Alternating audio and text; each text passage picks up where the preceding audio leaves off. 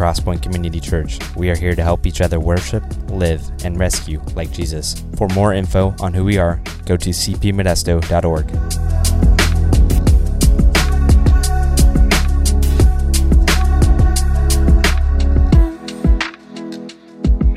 Where you can find literally any piece of information you could possibly hope to find, right? And so if I was learning guitar right now, I would go online, I would watch YouTube videos, I would learn how to take care of my guitar, what kind of guitar to buy, and I would have so much more knowledge walking into that. But back then, back in the olden days, if anyone remembers those days, before all information was available to us, you kind of just had to rely on what people said to you. Do you remember those days? It feels like an eternity ago. But for those of us who actually were alive and functioning in that time, you just kind of had to trust people at what they said, or you had to do a ton of work to find out if it was true or not. And so that made a way for people to kind of throw out definitive statements, and if they seemed confident, you were like, yeah, that seems right, I'll believe you, even if it was like a total lie or not based on any kind of reality. And that happened to me in my journey of learning how to play guitar. Somewhere along the line, somebody told me, you need to change your strings all the time. You need to change them every month. And I don't know if it was just the guy who owned the music shop and he knew a sucker when he saw it, or if he just assumed I'd be shredding so hard that I would break the strings. Probably more likely the first one. But I changed my strings all the time early on when I was learning how to play guitar, and it was dumb. There was no reason to do it, but I have lots of memories of loosening the guitar string, pulling the string out, and putting a new one in and changing my strings. I can see it in my mind right now, sitting on my grandparents' bed, changing my guitar strings once again. And to change the guitar string, as I said, you tune down the tuner peg so that the string gets loose, and then you can pull it out. And then you replace it with a new string. And when you replace with a new string, you start to tighten back up the tuning peg. And I can hear the sound vividly in my mind. You pluck the string, you hear it, and you go, brrr, brrr, brrr. It gets higher and higher, and the string gets tighter and tighter. And I remember that the more that I tightened the string every time, the more I tighten the string, the more anxious I would get. Because I'm like, man, should I be tightening this more? Is this going to break? I feel like we're almost to our snapping point here. I'm kind of nervous about this the more that I tightened it. The more tension that was introduced, the more anxious I got. Because I'm like, is this something finally going to break? In a very real way, if I'm being honest, that's some of what I'm feeling right now. Is that the more that we look at the kingdom of God and the values of the kingdom of God and what our role is in the kingdom of God, then I look around at the world and I look in my own life and I look even in how we do church, and I'm like, man, it seems like there's some disconnects here. It seems like there's some things that maybe don't quite link up. There seems to be some tension here. And at times it even feels like, man, if we keep going down this road, is it just gonna snap? I don't know if you felt that way, but I know that's something that I have been wrestling with. And so it leads us to this big point for this morning that we're going to talk about. And if you decide to check out after this one statement, you will have at least gotten the main point. I would encourage you not to, but if you did, at least you would have the main point. The big important thing that I want to communicate to us this morning is that when we surrender ourselves to Jesus, really surrender ourselves to Jesus, put him as king, and really live out kingdom values that we've been discovering and learning more and more about, we can count on a life filled with tension. And that is okay. Let me say it again. When we surrender ourselves to Jesus, put him as king in our lives, and we live out the kingdom values we have been learning about, we can count on a life filled with tension. And that is okay. Now, you might be sitting there having a visceral reaction to that statement. Me too. I don't even like those words coming out of my mouth because I don't want to live a life of tension. That can't sound right? Jesus came to set me free from tension. I've read that somewhere. Jesus came to forgive my sins, and he's come to offer me freedom. And it sure seems like I would much rather go down this road where Jesus has come to remove tension from my life, not add more tension to it and not create more tension in it. Make no mistake, Jesus is here to make your life the most worthwhile it will ever be, but we have to recognize and realize this truth, that living as a citizen of the kingdom will introduce tension into our lives. And so we have to ask a couple questions. The first is that true? Is that actually accurate? That living according to kingdom values will introduce tension into our lives? And the second question is this: okay, if it's true, then how will we handle it? Now, before we get into what we're actually going to talk about here, though, we do need to make like a quick caveat. We need to make like a quick qualifier here. What we are going to be walking through this morning, these are tensions that are brought into our lives because we are surrendered to Jesus, because we are obedient to him, because we are living out kingdom values. We are not talking about the tensions that exist in our life because of our own laziness or rebellion or sin or stupidity.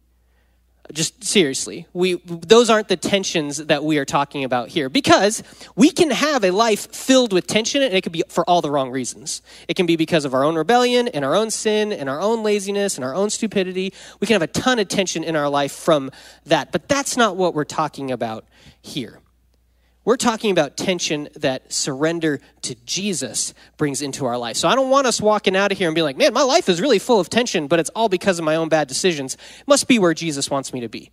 Like, that's not what we're talking about. We're talking about tension that comes from surrender and obedience to Jesus. So keep that in mind as we run parallel, because I think there's a temptation to just smash them together and think of them as one, okay? Separate those out and kind of let one run parallel to the other.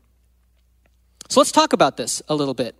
Let's make sure that this statement is accurate, that if we live according to the kingdom, we actually invite and introduce tension into our lives and how we live. Because I don't think we want this to be true, so we need to figure out, is this some like harebrained scheme that the youth pastor came up with and then made his way onto the stage to spew all over you guys? Or is this something that is actually provable, actually seen and proved in Scripture? If you were hoping for an out, I don't think we're going to find one. Because we realize when we begin to see that when we look into the Bible, we see God is not afraid of letting things sit in tension. Not at all. There are tons of concepts and ideas and commands and situations and words right out of the mouth of our King Jesus that bring us to a place where we have to manage a tension. We base everything that we work off of and that we live our lives off of on the Word of God, and it is so full of places where we have to embrace tension.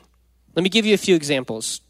There's a few big concepts that lay in tension with each other. One of the big ones is the sovereignty of God, God's control over everything, and the free will that he gives humanity and creation in general to decide what they're going to do. There's all kinds of verses in the Bible about the sovereignty of God, his ultimate control over everything, but they're all summed up really well in this passage I want to read to you this morning. And by the way, we're going to be bouncing around a ton, so you can try to keep up if you want. I don't necessarily expect you to, but these notes will be on the website after tomorrow, and you're welcome to go look them up.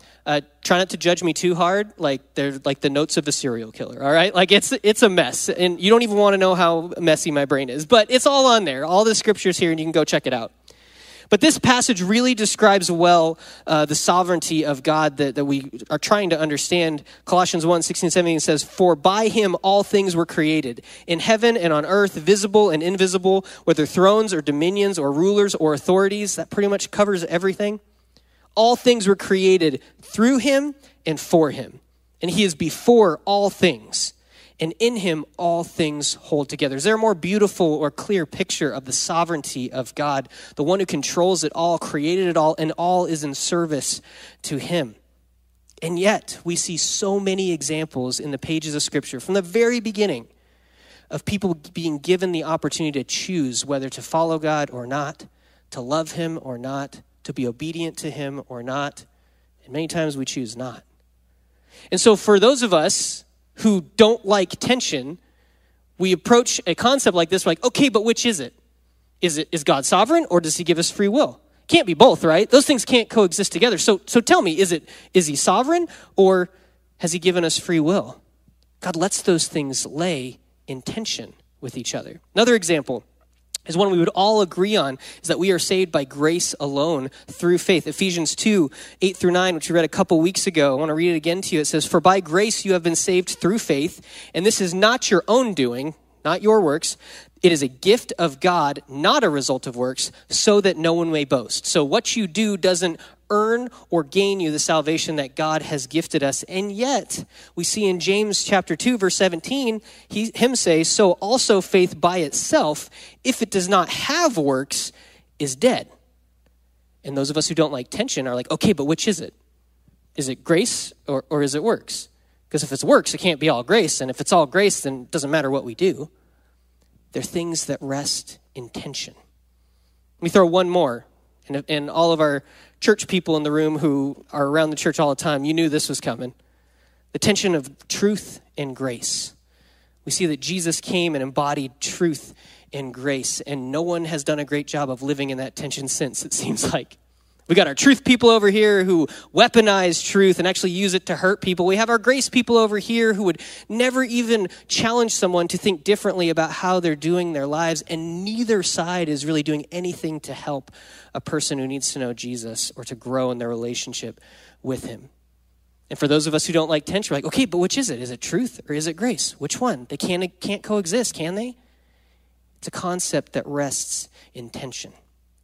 And maybe you're like, okay, I can get behind that. But those are big theological concepts, you know. They're meant to be kind of squishy. They're big things. Okay, but we can get down to the nitty-gritty here. Jesus, out of his own mouth, gives us commands and promises that seem to live in tension with each other. Matthew 11, verse 28 to 30 says this, "Come to me, all who labor and are heavy laden, and I will give you rest. Take my yoke upon you and learn from me, for I am gentle and lowly in heart, and you will find rest for your souls. For my yoke is easy and my burden is light." We love that one, right? That's good news for us. And then just a few short chapters later in Matthew 16, 24 to 26, Jesus says, then he told his disciples, "If anyone would come after me, let him deny himself and take up his cross and follow me. For whoever would save his life and lose it, will lose it. But whoever loses his life for my sake will find it." So what is it? Is the burden light or is it a cross? Because those things don't seem to connect. They're promises, they're commands that Jesus gives us that lay in tension with each other. John 16:33 says, "I have said these things to you in that me you may have peace." Jesus says, in me, when you know me, you will have peace. And immediately follows it up with, "In the world you will have tribulation. In the world you will have trouble, but take heart, I have overcome the world." So what is it? Is it peace? Does he give us peace or does he give us trouble? These things lay in tension. We see it all throughout Scripture. We see the tension of contentment and having a lot and having very little. Paul talks about that in Philippians chapter 4. James chapter 1 talks about having joy in the middle of suffering. He says, count it joy when you experience all kinds of trials and tribulations and suffering. We see how in 2 Corinthians, how we are being made alive yet dying to ourselves. Pretty much the whole letter of 1 Corinthians is about the tension between our freedoms as followers of Jesus and self-sacrifice for the benefit of other people. There's this massive issue with eating meat that had been sacrificed to idols. And some people are saying, we deserve to get to have the freedom do we want. And Paul's like, yeah, but just manage the tension of being willing to lay those freedoms down for the benefit of someone who isn't quite there yet. In 2 Corinthians, Paul talks about how in his weakness, when he's at his weakest, that is when he is most strong. These things do not seem to connect. And we, as people who don't like tension, want to know what side should we fall on. I don't think we get the luxury of doing that. Instead, we have to recognize that so much of what Jesus calls us to and promises us lay in tension with each other. There's all kinds of examples of that through Scripture, but the one that I think is probably the most compelling is the one we're going to sit in for just a second here. And so if you want to turn to it, you totally can. It's the Sermon on the Mount, Matthew chapter 5. And if you've been around the church, this is going to sound pretty familiar to you pretty quickly. and something that gets referred to as the Beatitudes. And what's happening here is Jesus has been doing ministry for a little while, and he has his disciples with him. He's gained quite a following. There's a crowd following him. And he takes the opportunity to kind of go up on this hillside to sit down and start to talk about the kingdom that he has come to establish. He's going to give these people listening a picture of what his kingdom is going to look like. And he starts strong right out the gate by saying, these are the characteristics that I want to see in people who are a part of this kingdom. We're going to pick up reading right in verse 1. It says, seeing the crowds, he went up on the mountain. And when he sat down, his disciples came to him. And he opened his mouth and taught them, saying, blessed are the poor in spirit, for theirs is the kingdom of heaven. When it says the poor in spirit, it's really getting at the idea of like total dependence on God, not recognizing that we don't have what we need to be able to have a relationship with God. We are poor in spirit, so we need him. We are dependent on him. Blessed are the poor in spirit, for theirs is the kingdom of heaven. Blessed are those who mourn, for they shall be comforted. Blessed are the meek. Other translations say gentle, for they shall inherit the earth. Blessed are those who hunger and thirst for righteousness, like they need it to live, for they shall be satisfied. Blessed are the merciful, for they shall receive mercy. Blessed are the pure in heart, for they shall see God. Blessed are the peacemakers, not just peacekeepers, active peacemakers, for they shall be called sons of God. Blessed are those who are persecuted for righteousness' sake, for theirs is the kingdom of heaven. And he ends it by saying this, blessed are you when others revile you and persecute you and utter all kinds of evil against you falsely on my account. Rejoice and be glad, for your reward is great in heaven. For so they persecuted the prophets who were before you. Man, I don't know about you, but as I read this anatomy of a citizen of God's kingdom, living like this does not seem like it would alleviate much tension in my life. For sure. In fact, it seems like it would only ramp up the tensions that I'm already feeling in my life. Because living like this is directly at odds with our old self and directly at odds with how the world around us works. This is not how you get ahead in this world. I think we can all agree that that's the case. This is not how you get ahead in this world. This is not how you find the world's definition of success. People are not looking for those who are utterly dependent on someone else. People are not looking for those who are overly merciful. People are not looking for those who can't get the job done. The world isn't looking for those who would place a hunger and thirst for righteousness and justice above anything else. And certainly they're not looking for people that everyone else around them hates. So I hope that we can see what the Bible seems to so clearly explain to us is that if we are going to be citizens of this kingdom, it will invite tensions into our lives in this world which we live. And the reality is there's a very good reason for that. And the reason is this, that the kingdom of God that we are citizens of, the kingdom is now, but it's also not yet fully realized. There's people who are way, way smarter than me, who have done way, way more research on this, and they have been able to boil down this concept kind of into that sentence. And it's so helpful to me. Because when Jesus came all those years ago, as a fully God and fully man, he lived a perfect life. He died on the cross so that our sins could be forgiven. He defeated sin and death through his death and resurrection. He established his kingdom on this world. And he invites anyone who follows him to be part of that kingdom that will expand and expand and expand. And yet, Jesus was ascended to heaven and says, I will be back. A few weeks ago, Matt said this really, really well. The first time Jesus came to deal with sin, the second time Jesus is coming to deal with judgment. We are living in the kingdom right here and now, but it is not yet fully realized. It won't be until we are with God through death or Jesus returns to establish that kingdom in its fullness here on this world. Mark 1, 14 through 15. Jesus lays this out for us. It says, now after John was arrested, Jesus came into Galilee proclaiming the gospel of God and saying the time is fulfilled and the kingdom of God is at hand. Some translation says here, some translations say near. This one says the kingdom of God is at hand. It's right in front of you is what we need to take away from that.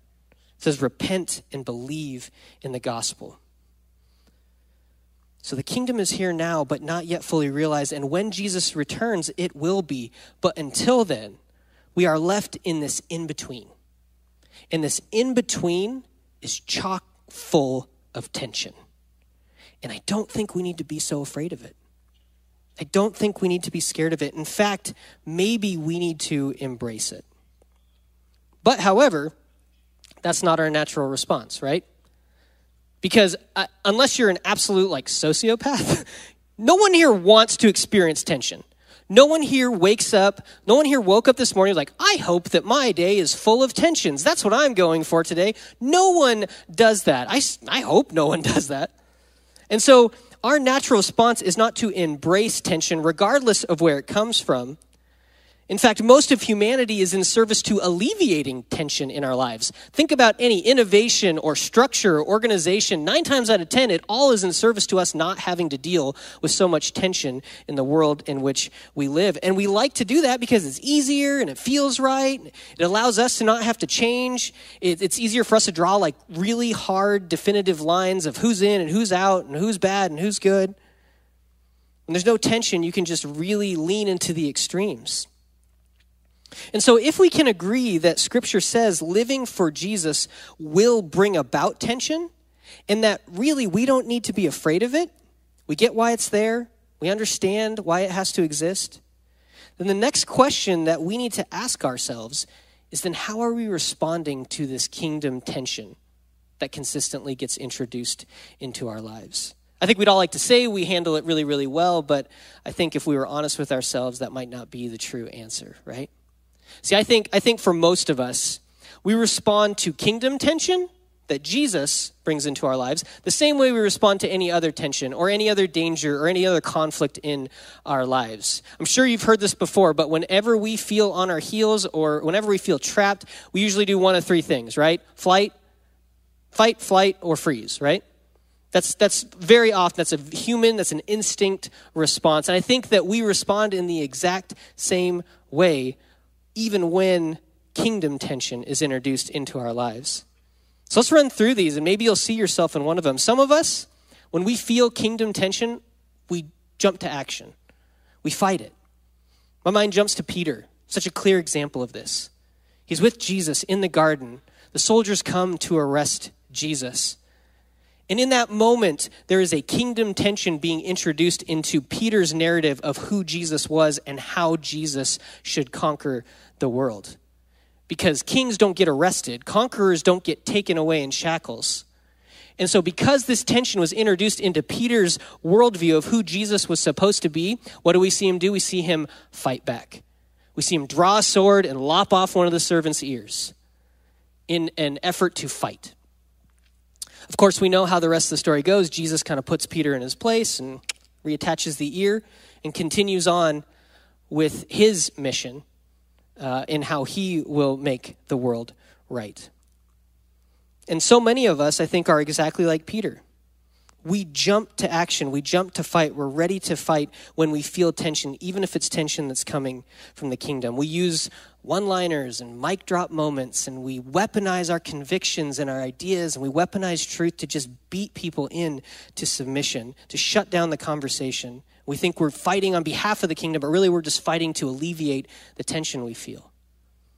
Sometimes we fight back by looking for loopholes so that the tension doesn't have to exist as much as it did. And I can't even tell you how often I have conversations with people about the Beatitudes in particular, where they're like, yeah, I know it says that, but does it really mean that?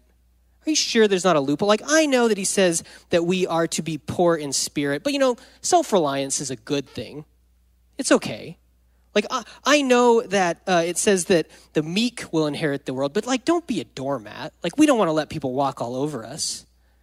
We do that so often with Scripture, don't we? Jesus says something that is extreme and then models it without making any kind of compromise, but we think we know better. And we're like, well, there must be some workaround, must be some loophole. That can't actually be what he meant, certainly not for me and here in this time. When we do that, we're fighting to alleviate tension by trying to find a loophole. Some of us, we fight the tension that the kingdom introduces into our life by scrambling to try to make the world around us look as close as possible to the kingdom that we are a part of. It's called legislating morality. And we struggle with it a lot in this country. It's just a reality. It's not a statement on our value or worth. It's just a reality. Where if only we can get the right person in office, if only we can get the right governing body up there to pass the laws that look enough like kingdom laws that we don't have to feel the tension anymore. Man, I did this last service, and I thought maybe I'd come up with a more eloquent way of saying this for second service, and I couldn't. Here's the deal. That is just so lame. That is so lame that we do that. Because what it means is we are willing to settle for a knockoff version of the kingdom when the real thing is available to us if we're willing to sit in the tension. We are settling for a wish.com version of the kingdom of God. Does anyone here know what wish.com is? It's this website, for those of you who don't know, this website where you can buy tons of products, anything you can think of, for super, super cheap, low cost to you. But the reason that it's such a low cost is because you're ordering it like from the manufacturing like factory in China or wherever it came from. And so you order it, you don't have to pay much. It takes forever to get to you, if it ever gets to you. And 9 times out of 10, you open it and it looks nothing like it's supposed to. Like if you go home today and Google wish.com fails, you will see this long list of things that pop up where the actual product looks nothing like the thing it was meant to. When we try to legislate morality, man, listen to this. When we try to legislate morality, we are settling for a wish.com version of the kingdom. Why in the world would we settle for that? All in an effort to just alleviate some tension? Some of us fight, maybe some of us, that's not our first instinct, but our first instinct is to run. Is to run away from the tension so that it can't get us. I think of the rich young ruler that shows up and has an interaction with Jesus and he says, I want to follow you, Jesus. And Jesus says, great. Have you adhered to the commandments? He said, yes, since I was a little kid. And he's like, okay, I see that you have a lot of material wealth. I want you to be willing to give that up to come follow me. And the rich young ruler looks at everything that he has, and he can't give it up. And he doesn't run. We don't see him run, but we see him walk away from Jesus because he can't handle living the tension that Jesus is all he needed when he thought all he needed was in his actual hands. Here's a reality. Jesus calls us to be in this world, not of this world. Not to be separated out, not to run for the hills, not to try to get away from tension, but to go into the world, into the tension for the sake of the kingdom. Man, there's an example that is just right smack dab in front of us. And I'm treading lightly, so just please hear my heart. I do not understand this massive Christian exodus from California because things have just gotten so bad here.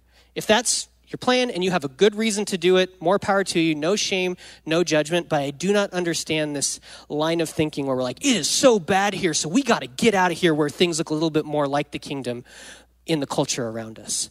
Since when have we read anything in Scripture that would make us think that that's what we should do? When have we ever seen Jesus be like, oh, it's really bad there, guys. Head for the hills, run away, separate yourself out. Never. We never see that happen, ever. Instead, Jesus very, very often calls his followers to go into places where they will experience extreme tension for the sake of the gospel, for the sake of the advancement of the kingdom. When we run, most of the time, it's just because we don't want to deal with the tension. Last thing, we got to keep going. Last way we respond, that is not a great way to respond, is we freeze. Almost like tension is this some kind of like T-Rex from Jurassic Park, where if we just be still enough, it can't find us, it can't get us. We ignore it and it'll just kind of move on past. We see this in Scripture too, the crowd that consistently followed Jesus, that were just like hanging out in the peripheral, enjoying all the benefits of being around Jesus, the healings, the food, but bailed as soon as things got hard. That kind of ignored the tension that Jesus would throw out there. Maybe we have just amassed so much stuff in our lives, not even bad things, just things in our lives where when the kingdom introduces some tension in a different way of seeing things or seeing people or how to live, we have so much insulation that we can kind of just be still and ignore it. I also think we're pretty good at that here as well. And honestly, I feel like we've been able to get away with that for a while. I think those days are long gone. At the very least, they're coming to a close. We cannot ignore the tensions that God is actively placing in our lives and in our church. And so what are we left with? Well, we're left with the question, okay, then how should we respond? We shouldn't fight to alleviate tension. We shouldn't run from tension. We shouldn't freeze and try to ignore tension.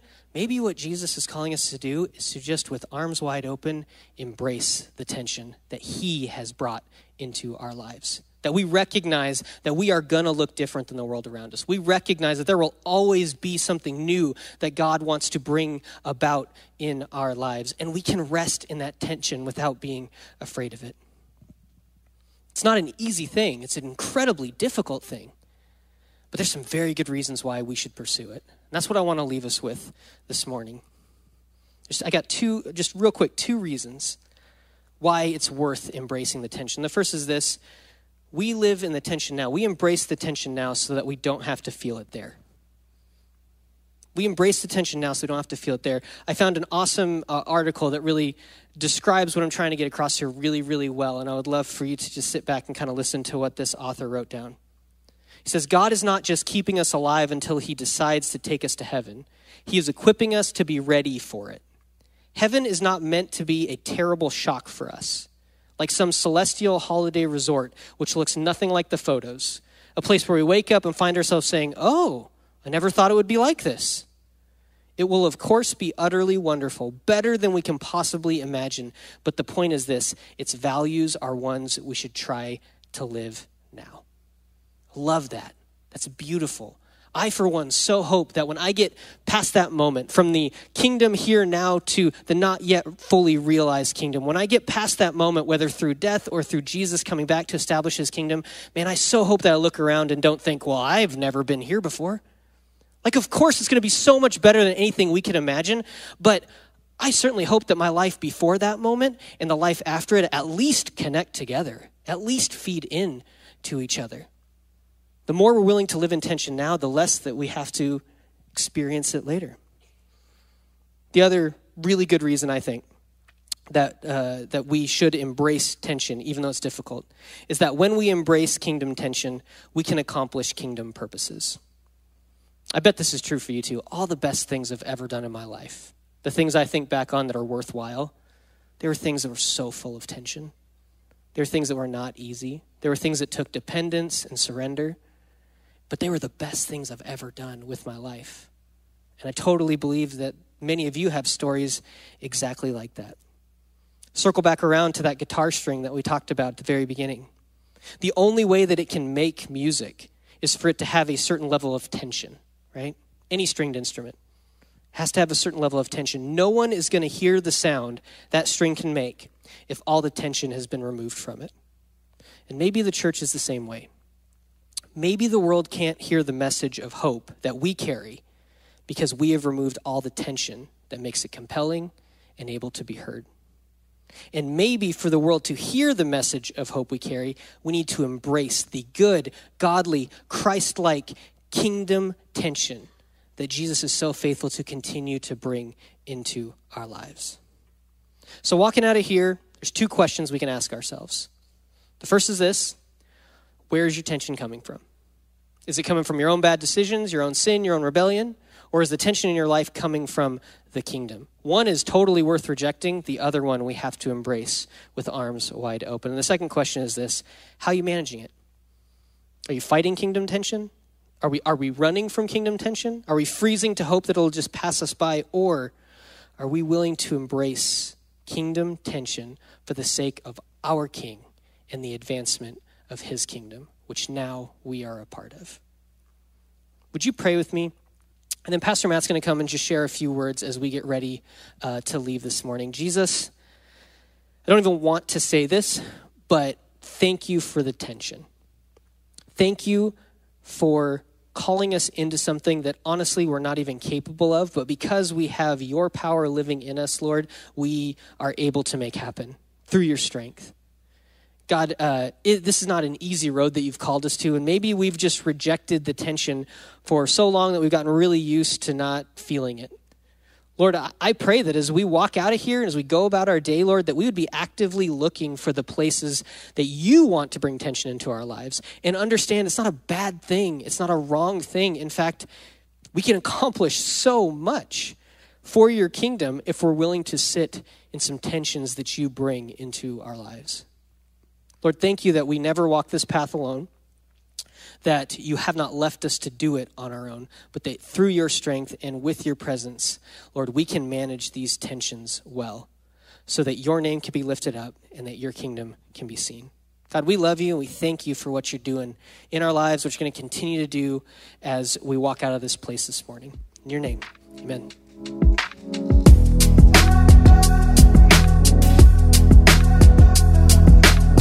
Thanks so much for listening. We hope you feel inspired and moved by what God is doing here at Crosspoint.